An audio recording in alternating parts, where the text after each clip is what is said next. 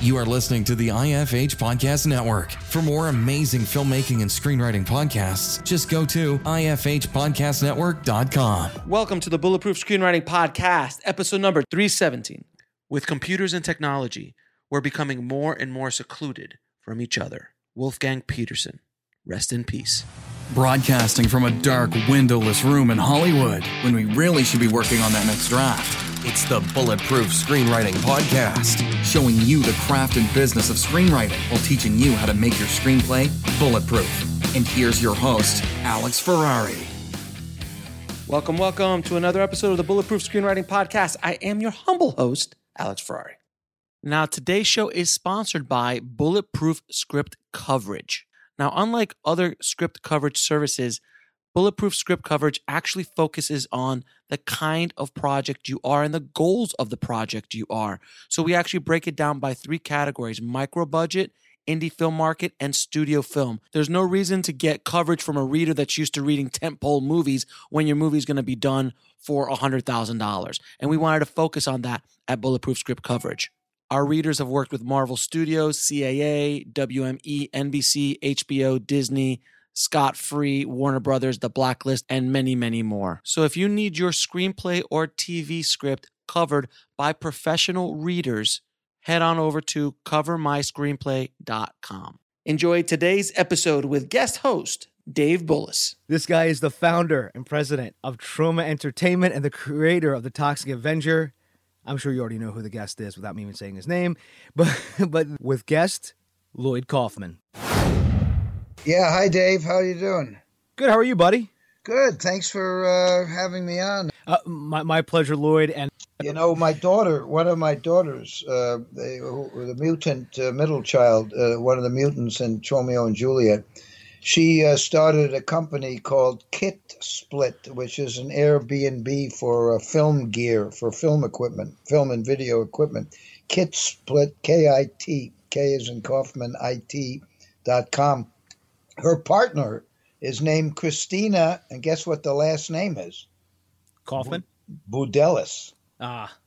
So Lizbeth Kaufman is my daughter, but her partner is Christina Budelis. Kitsplit.com. We use it. It's great. It's if you own a camera and you're not using it, Troma might need a camera and can rent it from you through Kitsplit, get very cheap, inexpensive insurance, and get a price that's probably 20% of the exorbitant equipment houses. So kitsplit.com is Hearst Media is one of their major investors, and they're in both the East Coast and the West Coast.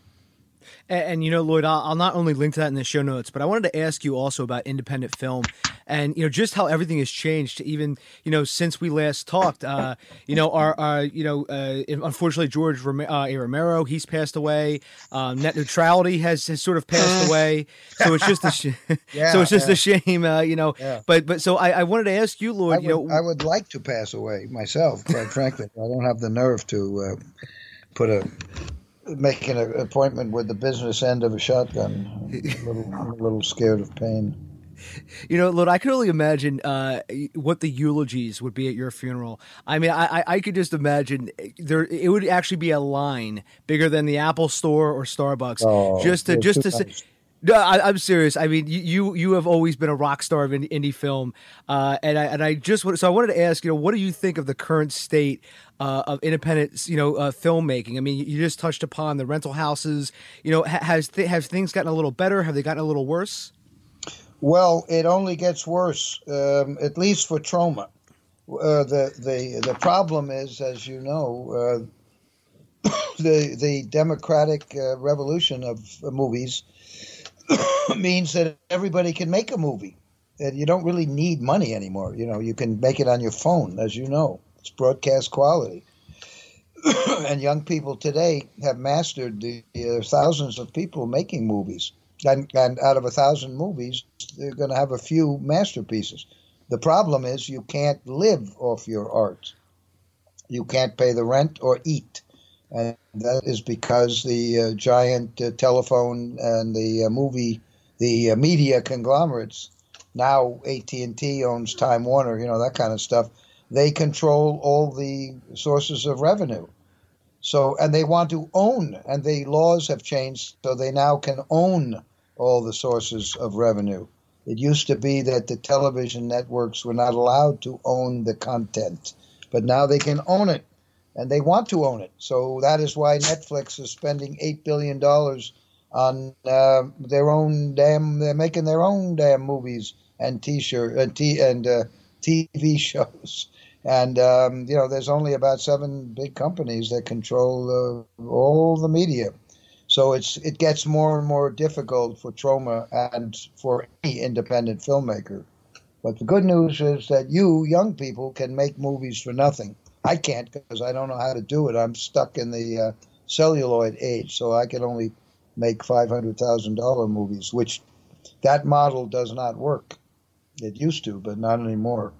So this one I'm going to do Shakespeare's Shitstorm, our version of the Tempest, of Shakespeare's Tempest. That's bound to be the last one because my wife and I have to put up the money, and I can't imagine we can keep putting up $500,000. So this will be, Return to Newcomb High, a.k.a. Volume 2, Troma and our fans helped us on Kickstarter. We paid for it. The next one, though, Troma has no money, so my wife, the commissioner, and I will have to fund the movie. I actually helped back Return to Newcomb High Volume 2 on Kickstarter, Lloyd. Yes, you did. I remember that. And thank you so much. You gave us $15,000, and I'm eternally grateful to you. It was very generous. My pleasure. I actually found the money in the old story of the old burlap sack behind a 7-Eleven. Yep. That was, once you took the severed head out of it, there was all that money. And thank you for giving it to help us. But our fans really raised about $80,000 for the budget of Return to Newcomb High, a.k.a. Volume 2. We had run out of money, and we had money coming in later, but we had a time where we either would have had to stop and lay people off in the editing department, but the fans came to the rescue and got us over the hump, and then we were able to pay for the rest of the movie. So it's about $400,000 maybe. So the fans gave us 20% of the budget. So it was pretty damn nice. So as we talk about independent cinema, Lloyd, and we talk about Return to Newcomb High Volume 2, so where does the impetus for you? When do you decide what movie you're going to make? And when do you starting to write? You start to write the script, and you actually start to get the money for this. Where does that impetus sort of start from? Usually, it's born in the current events of the day. McDonald's moved next to the Troma building. There was a McDonald's that moved in next to our building in New York, in Hell's Kitchen, 9th Avenue in Manhattan, and they were horrible neighbors. They damaged our building, and they brought rats the size of raccoons, and it got me into reading Fast Food Nation and starting to think a bit about the disgrace that is called fast food and how McDonald's tortures the animals, exploits the workers, makes shit food that causes prepubescent teenagers to get obese. There's nothing good about it. And of course, the McDonald's architecture is disgusting to look at. There's nothing good about it whatsoever. So that led me to want to make a movie about that issue. And I'm a big lover of Broadway musicals, and I had always wanted to make a musical. And Gabe Friedman, who was our editor for 10 years, our supervisor, our main editor for 10 years, he suggested make it into a musical. And he pretty much wrote Poultrygeist, Night of the Chicken Dead, or we wrote it together, but he really was the driving force. And he, in fact, I think he's the one who gave me Fast Food Nation to read. And the movie, of course, Fast Food Nation, didn't appeal to anybody but the small number of yuppies who read the book. So the movie was pretty boring. We'll be right back after a word from our sponsor. And now back to the show. Whereas Poultrygeist is aimed at the younger generations who can change the world and in fact, McDonald's has, I think, cleaned up its act a little bit.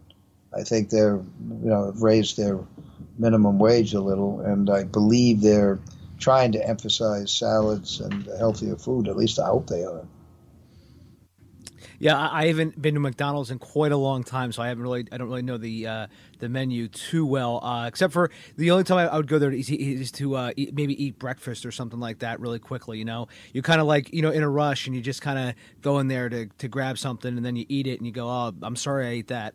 But again, just because it's fast food doesn't mean it can't be good.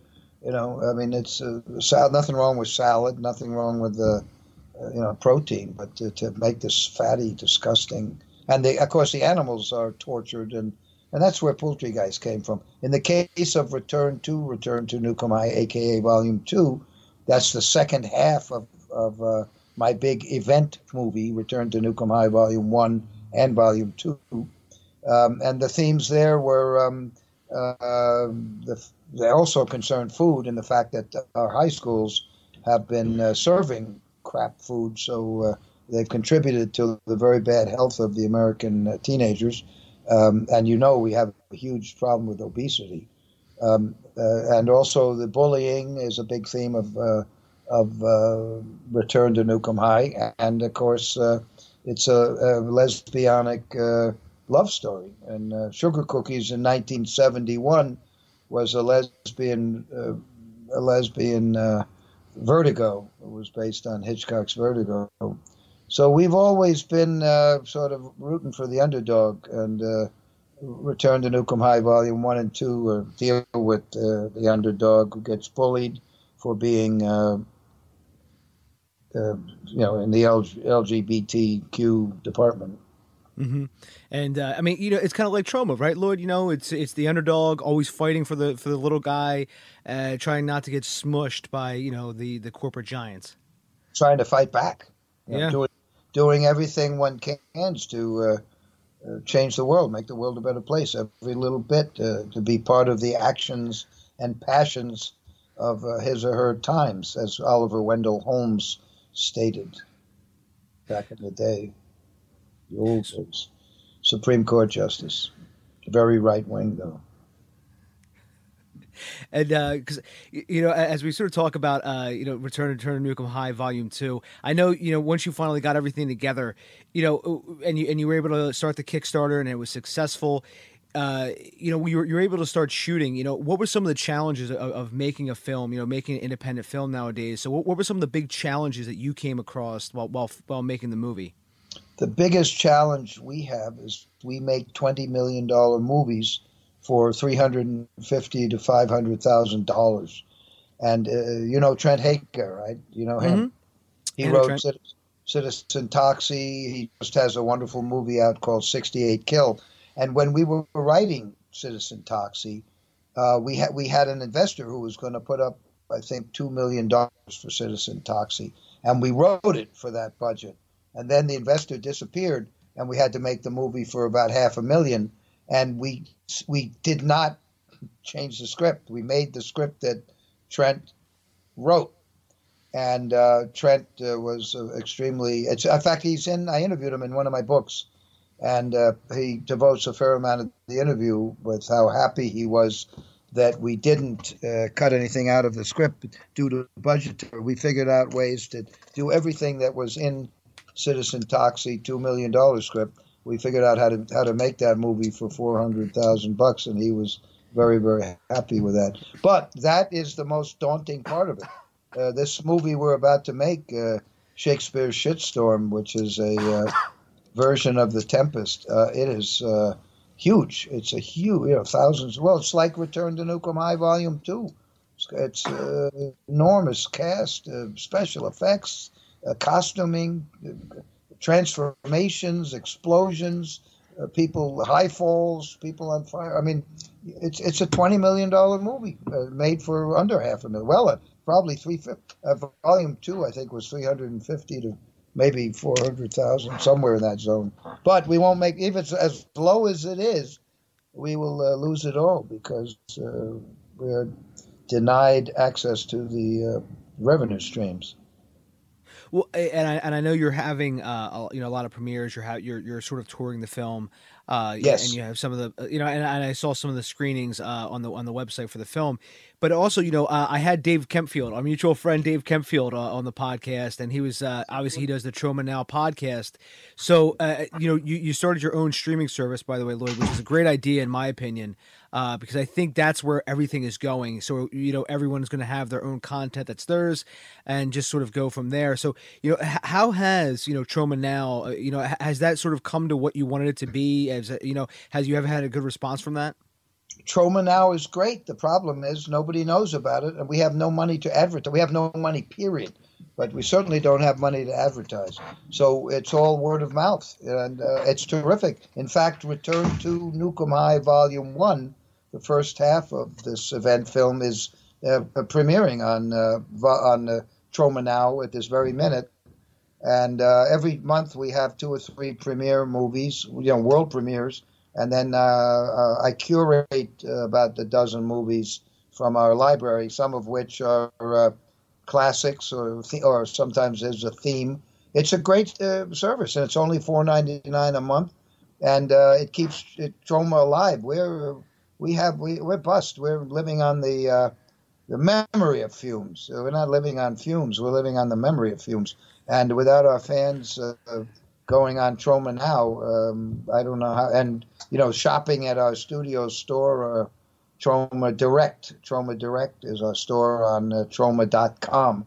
Our fans are the only reason we're still around. They support us and they subscribe to Troma Now. And anybody out there who's listening, if you want to support new, brilliant, independent filmmakers, the next generation of James Gunns and the other famous directors who have come out of the loins of Troma, Eli Roth, Trent Hager, and actors like Samuel Jackson and so on and so forth, support Troma Now and support the new filmmakers whose movies are premiering on Troma Now. It's a great system. It's only $4.99 a month. First month is free. So, but even if it isn't free, pay the $4.99. We're the last independent movie studio. We're the last ones, and we're certainly it's our 44th year, and it's never been more difficult. And we're the last ones who even pay lip service to true independent filmmaking. There are no studios left who have any longevity. And the one or two that do have longevity, it's all about money. There is no idealism or love of the art, or it's all about who's in the movie and the packaging and the huge advertising campaigns. We're the last one. Troma Entertainment is the last one, and it's all thanks to our fans. We wouldn't be here without our fans.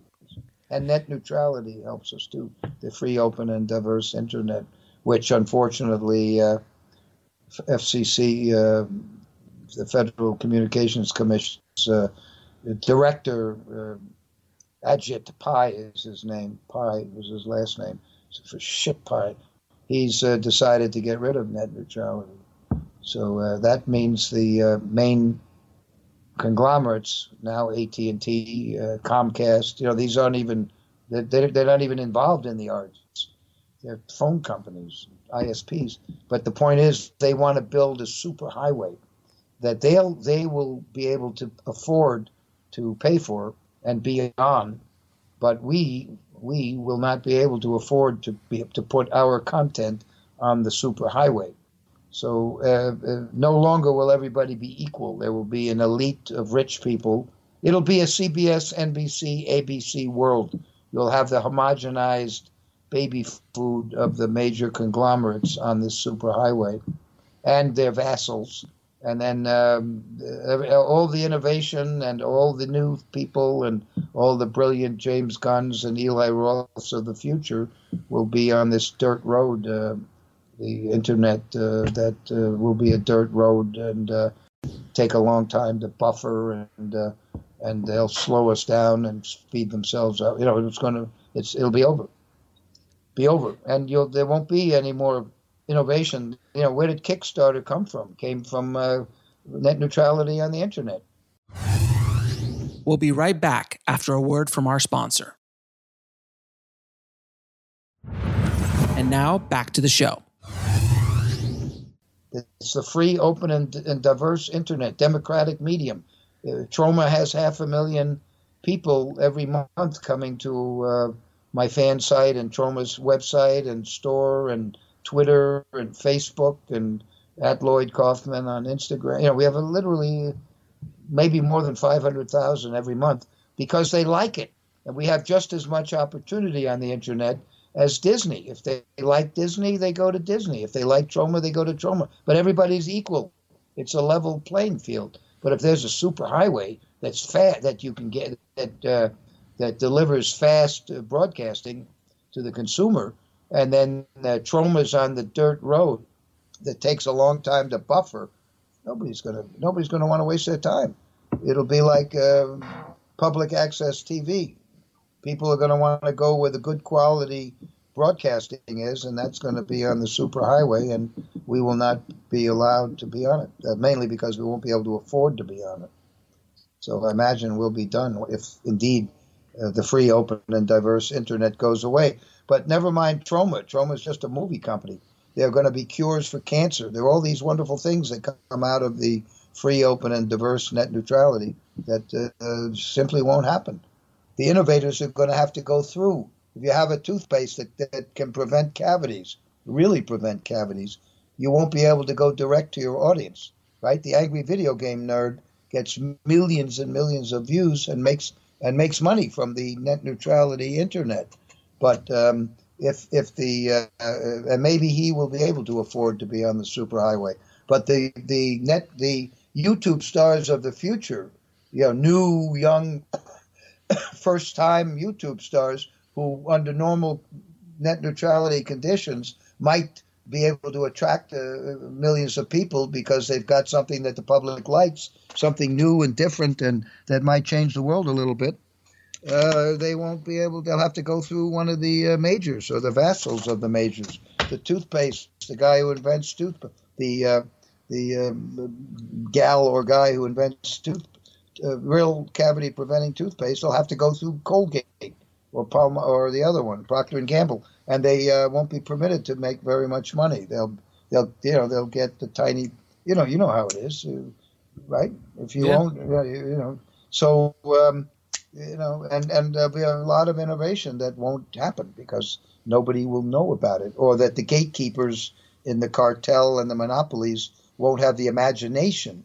Do you think that the monopoly, the cartel, do you think that they would have understood how great Kickstarter could be? Right? Kickstarter started with nothing. Yeah. Right? It grew because the public wanted it. It was a need for it. But the establishment wouldn't understand that. They're not going to. They certainly don't want competition. Netflix wouldn't be here without net neutrality.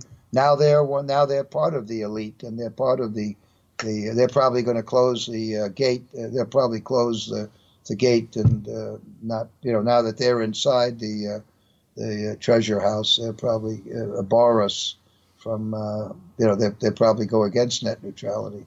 Google, I think, is for net neutrality, and I think Facebook is too. So that's good. Yeah, that's actually something to hear because you think they'd also be against it, but that's why I want to have you on here, Lloyd, because again you're fighting for the small guy.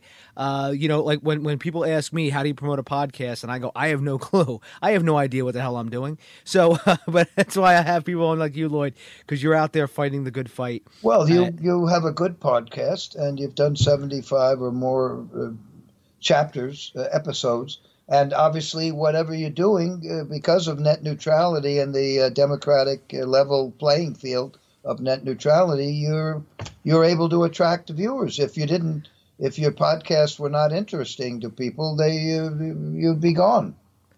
Well, right? Thank you, Lloyd. I appreciate that. By the way, your this episode we're recording right now is going to be episode 205. Wow! Oh, can you believe it? That's great. When will it air? It's going to air next week. Great. So it'll be plenty of time to for everyone to hear about the premiere and everything. But great. I saw a video of you, by the way, Lloyd. I know we're starting to run out of time, but I saw a video of you, and it was called it was called Lloyd Kaufman Bothers People at Yoga Hose's premiere. So I have to ask, what was it again? It was called Lloyd Kaufman Bothers Kevin Smith, and at Yoga. It was funny. It was good, all good stuff, and I just wanted to ask, when, doing grassroots campaigns like that, I've wanted to have Kevin on this podcast. He seems like such a good guy. Is he a good guy in person, Lloyd? I don't know him well. I certainly admire him, and he's certainly one of our greats.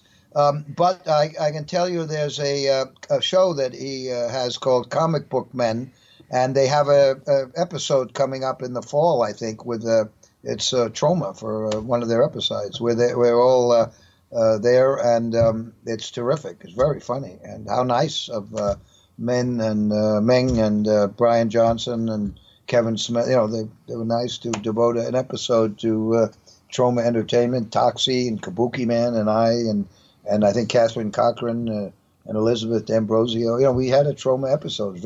I can't talk too much about it because I've been pledged to confidentiality. They don't want me to be a spoiler, obviously.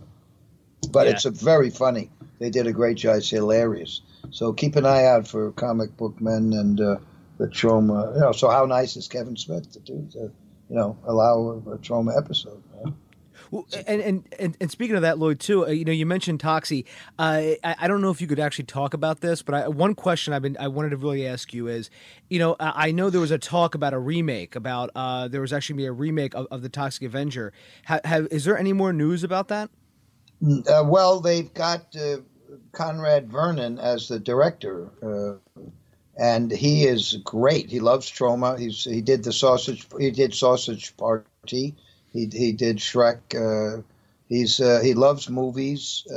He's one of the unique establishment people who actually love movies and are in it for the art, not for the scum-soaked red carpet rape culture. So he's a good guy, and you can have a conversation with him. He knows film history, and he's going to do a great job. I'm not confident that the movie ever is. I think their deal runs out in May, so far they've not put it together. Akiva Goldsman, who was the big shot on the case, it's been about 10 years, and I think they have not been able to make it happen. Because I think they got a few more months to run, and if they, I think it's going to take a miracle. Because at some point, John Travolta was attached to it, right? They had John Travolta. They had what's his name? The pumping iron guy. Arnold. The Governor. Yeah. Arnold Schwarzenegger? He signed. Apparently, they announced it at the Cannes Film Festival years ago, and then he quickly unsigned for some. Well, he unsigned because he got offered a $60 million remake. He was getting $60 million for a remake of something. One of his, maybe it was the Terminator, whatever it was shite. But unfortunately, that was it. So far, they've come up with nothing. And they have Conrad Vernon. He's great, but I don't think it's going to happen. It's a shame. If it happened, we would have gotten a big check. Yeah. They've got till May, so. If it goes, we get a big check, and then we can make. Not only can we make Shakespeare's Shitstorm, which we are making, but we would be able to make the 5th Toxic Avenger Part 5, Grime and Punishment, a lot of which takes place in Chernobyl, and but we don't have the $800,000 to make Toxic 5, so I don't think that will get made. I think Shakespeare's Shitstorm might well be if I get through it, if we actually make it this summer. It's a very daunting task. Like all movies, Shakespeare's Shitstorm is a $20 million movie being made for $300,000 or $400,000. So it's a hell of a project. So that may well be the end of it, because I can't keep putting up my wife and my money to make movies, and where the major media and the major media not only doesn't give us any outlet for revenue, but doesn't even cover us after 50 years of making movies. I've been doing this for 50 years. We'll be right back after a word from our sponsor. And now back to the show. And New York Times never put the word Troma has not been in the New York Times or any newspaper for 25 years. We had our 40th year a couple of years, 4 years ago. No New York media covered it, not a word. No Hollywood Reporter, no Variety. There hasn't been an independent movie studio that has existed for 44 years. There hasn't been one in history that's done what we've done and left such a mark on the cultural map, right? Look at all the directors from James Gunn to Eli Roth to the guys who did Deadpool, to Takashi Miike, to the guy who did the Stillness of the whatever it is of water, Del Toro, right? They all love Troma. Peter Jackson is a Troma fan. Hayao Miyazaki, the guy who did My Neighbor Totoro, was a huge fan, right? The Deadpool guys they talk about, right? You can see their influence of Troma there. Yet, the fact that we lived for 30 years, survived for 30 years, totally independently, with no, we don't make movies for Lifetime, which is a division of one of those conglomerates. We're totally on our own. No interest, because we don't have the money to advertise. So the New York Times has no interest in us, nor does the New York Post, nor do any of the media. The only reason they're interested is when there's some advertising, right? For Variety, if you take a page in Variety of advertising, they might give you, if you're independent, you might get a little article, about what you're doing at the Cannes Film Festival. Same with Hollywood Reporter. But apparently, we are not anything. We don't exist. We do not exist. Return to Nukem High Volume 2. Return to Nukem High, a.k.a. Volume 2.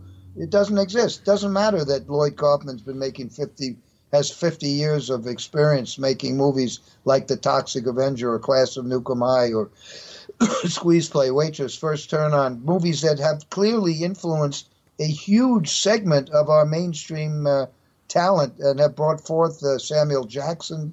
Oliver Stone got into this industry because of me. I mean, there are tons of people who wouldn't be around or who are heavily influenced by the Troma oeuvre. Yet nobody cares. Nothing.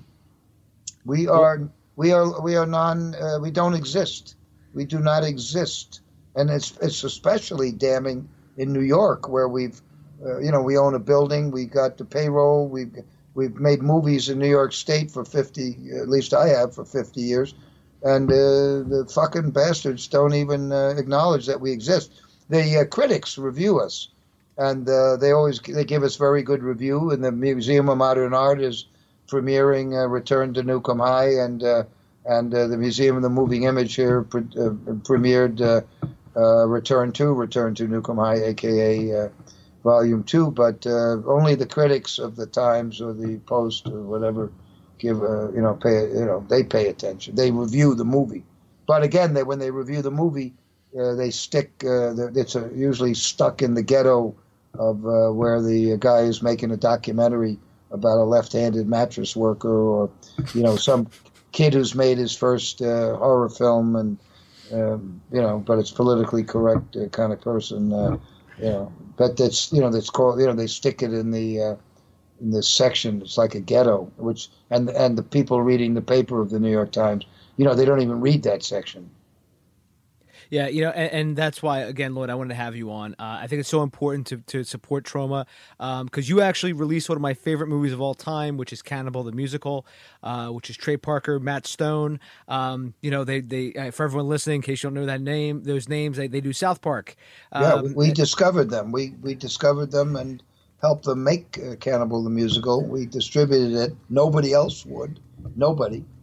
We helped them finish it, and you'll see the opening of Cannibal the Musical is very Troma-ish, and the rest of the movie is in much better taste. And it's a brilliant film. But they were able to use the VHS box to help them get credibility. So when they were pitching South Park and all that stuff, gave them a little bit of professional air. And I'm in some of their I'm in Orgasmo, and they're great guys. They're terrific. They're wonderful. They were great. But that's only another example of why. I mean, there's an avalanche of people that have come out of Troma. It's unbelievable how we are totally ignored. I still can't get over it. And then the thing that really pisses me off, David, is, and I'm grateful. James Gunn gave me 2 seconds in his wonderful Guardians of the Galaxy, which is a masterpiece. That's a beautiful film, and I have a 2-second shot. So all the recognition, I've gotten more recognition for my 2 seconds in Guardians of the Galaxy than for my 50 years of killing myself to make Poultrygeist, Night of the Chicken Dead, or Troma's War, or Terra Firma. It takes me about 5 years to make a movie. Return to Nukem High and Return to Nukem High, a.k.a. Volume 2. It's a 2-part event film, similar to in the same way that Kill Bill is 2 volumes. I spent 7 years on that, right? The 7 years. That's the only movie I made in 7 years.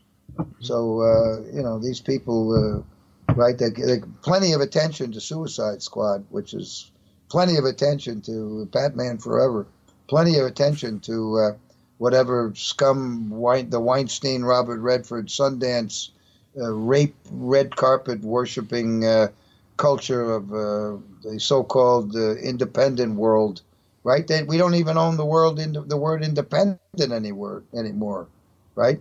Mm-hmm. The movies, the $12 million movie made by celebrities that get shown at Sundance that people forget after 10 minutes. That's what it's all about. Worshiping Harvey Weinstein he's up on the hill, and everybody's at Sundance. They're all in awe of him. And look at the scum. Look at the world they live in. Look at the Robert Redford, Sundance, Harvey Weinstein worshiping world, right? And yet, Troma ignores us. We're ignored. Mm-hmm. We are ignored. We who've been doing this for 44 years, right? We who have a fan base that goes out there and books our movie theaters. Our fan base are the only reason we're still here, right? Right? We have a brand, yeah. Troma. Troma's a brand. I don't think people go to see a Paramount movie because Paramount's name is on it. In fact, nowadays, that's such a filthy culture that they've got, right? Mm-hmm. Yeah, I also was talking to some friends, Lloyd, and I apologize. I know we're running out of time, but just in closing, I know you have to run, but I was talking to some friends. I can give you another 10 minutes. Oh, cool, awesome. Yeah. Hayden said he just came in and said it's okay. Oh, okay, awesome. I didn't want Hayden to break my legs or anything.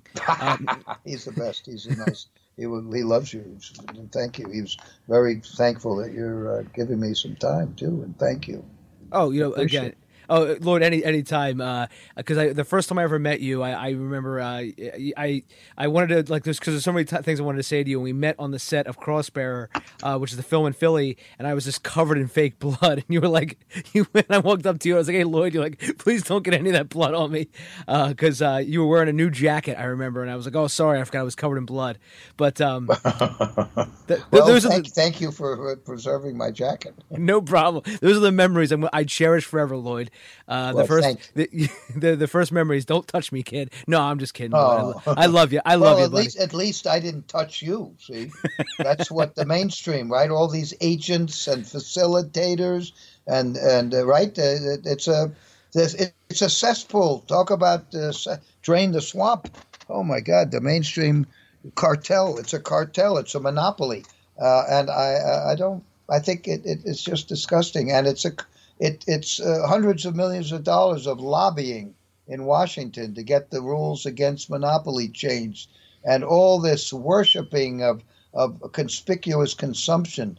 They'd rather publicize a $25,000 wedding cake in the New York Post than talk about the fact that Troma just achieved its 40th anniversary. They'd rather have a piece about Rihanna's fur coat and how one of these fashion models in $200,000 dress skirt wardrobe wants to have the fur coat that Rihanna has been wearing, right? Just the idea of a fur coat is obscene. We'll be right back after a word from our sponsor. And now back to the show. But it is the value system, the entertainment value system, the whole thing is filthy, and we saw it back in the 60s. It's money. It's all the 99% of the industry, and again, I think I'm an expert. 99% and more than 99% of the people in our industry are scum of the earth. They're crooks. They're lazy. They hate movies. They're there because they think it's easy and it's easy, and they're there for the velvet ropes that keep the real people out. They're there. They're propelled by flying. Sorry about the pun. They're propelled by flying, business class to the Cannes Film Festival, and then bragging about how, I had dinner at Mashu, that's a restaurant that it's like $800 for 4 people. That's the world they live in. That's the world they live in, right? Yeah, and get young people to blow them, casting couches, and you hear about all that stuff, and it's true. It's disgusting. It's horrible. But the worst of it is, from the point of view of art, is that we're getting a world of homogenized baby food. Yes, politically correct, I suppose, and that's good. But stuff that's going to change the world is not getting to the public. Yeah, it's a lot. Real art, the genuine artists. Yes, there's a tiny amount. There's a tiny number. James Gunn, Eli Roth, John Voight. Those people, the best people in the world. A tiny, tiny number genuinely love the cinema, but the rest of them, they are going straight to hell. They are going to burn in hell. Because one of the things that you just touched on was, there's so many people you meet in this industry who call themselves producers. They make a producer's card. They pass that at networking events. And you always say, where are these movies that you're making? Where are the scripts at that you're talking about? Where is this? Where the hell is all this stuff? That's right. And if you start to scratch that surface a little bit, Lloyd, you start to see that it's all just a facade built on bullshit. And it's all about going somewhere and being seen, and that's what they really want. They just want to be famous. They don't want to actually put a work in. Or they don't love movies or anything else. Or be a storyteller. It's just about being famous. You know what I mean? Exactly. Yeah, basically, you're right. Money and power. Money and hookers and mansions and drive around a Rolls Royce that you don't even own. Fucked up values. None of them knows who Nathaniel Hawthorne is. Mm-hmm. Or even Takeshi Miike, like you just mentioned, or like if you mentioned somebody like that, or even Miyazaki, like they wouldn't know who those people are. You have to dumb down your conversation with them. People, again, there's a very small number who are the greatest people in the world. Conrad Vernon, you can actually talk about movies. You don't have to dumb yourself down. Obviously, James Gunn, obviously, Trent Hager loves movies and loves to, you can have a conversation without, you have to dumb yourself down for the so-called professionals, the gatekeepers. Yeah, and that's why I'm glad to see you're still making movies, Lloyd. And Return to Nukem High Volume 2. You actually just announced a date at the Trocadero Theater here in Philly. And you have it going to having the premiere out in Los Angeles as well as at the Beverly Hills. And I also am going to link everybody in the show notes to all of those theaters where you can buy tickets online. You can go out and. How is it possible? How is it possible that Romeo and Juliet, written by James Gunn, that was selected by the Museum of Modern Art to be in their Shakespeare series. They only showed 3 Romeo and Juliet movies, one of which was Tromeo and Juliet. How is it possible that movie has never been on any TV or any of the Showtimes and HBOs and blah, blah, blah? How is it possible that Return to Nukem High, 7 years of my life, which is a very well-reviewed, New York Times liked it. The critics there certainly don't do us any favors. They wrote a great review. It's never been on any cable system. Nothing. Totally blackballed. Only because we're independent. How is that right? There's plenty of shit they put on, right? They got plenty of shit. They got some good stuff, too. HBO, Showtime, whatever. The only one that showed any of our movies in the last 20 years, the only kind of broadcast we've been on was Robert Rodriguez's channel, El Rey. And he's a filmmaker. He's an artist, and he loves Troma. And he's one of the people that really love movies. Yeah, but why is it? It's a cartel. It's a monopoly. It's disgusting. And thank you, David Budelis, for helping us promote Laemmle's Fine Arts Cinema March 8th and Laemmle's NoHo 7plex March 9th through 13th in L.A. And I'll be there with the cast, and I think we're going to see something from James Gunn and John Voight's making a video, and Trent Hager. We'll have celebrities, Troma alumni there, the cast, Catherine Cochran, and other Zach Amico, and some of our stars will be there. It's going to be great. We have an art show, by the way. The Hyena Gallery in Burbank has organized an art show for a month of March with all the paintings and sculptures are all inspired by Return to Nukem High and Return to Nukem High. Return to Nukem High. About 20 artists have created paintings and sculpture, all inspired by the class of Nukem High legacy, the franchise, or whatever you want to call it. So, and then there's going to be a big party on the 9th of March at Club Cobra, which is a club almost next door to the Laemmle NoHo in North Hollywood. So it's going to be quite a Troma festival. And then March 1st, you go to the Trocadero. I'll be there with Catherine and some of the stars, and we're going to have a great premiere at the Trocadero in Philadelphia for Return to Nukem High, a.k.a. Volume 2. And this is all thanks to our fans. Our fans go to the theaters and tell the managers they want Lloyd's movie. And so if there are any fans there, thank you. And thank you for going. If there are fans listening now, go to your local cinema. I can very often show up. Yeah, and I'm going to link to the show notes, everybody, where you can go to the screen. You can go to your local theater and ask for Lloyd's movie there, and then you can actually do that. So I'm going to link to all that in the show notes, Lloyd. Again, I thank you for going over the time. By the way, I know you're. Hold on 1 second, please. But yeah, let's wrap it up. I see that something's happening here. Can you? I've run over, but thank you very much. No, my pleasure, Lloyd. And again, I can't wait to have you back on again when you make Shakespeare's Shitstorm. We'll have you back on for the 3rd time. That'll be the trifecta. Wonderful, and come and visit Tromaville one of these days. I am going to take you up on that. I want to come to New York. We'll give you a tour.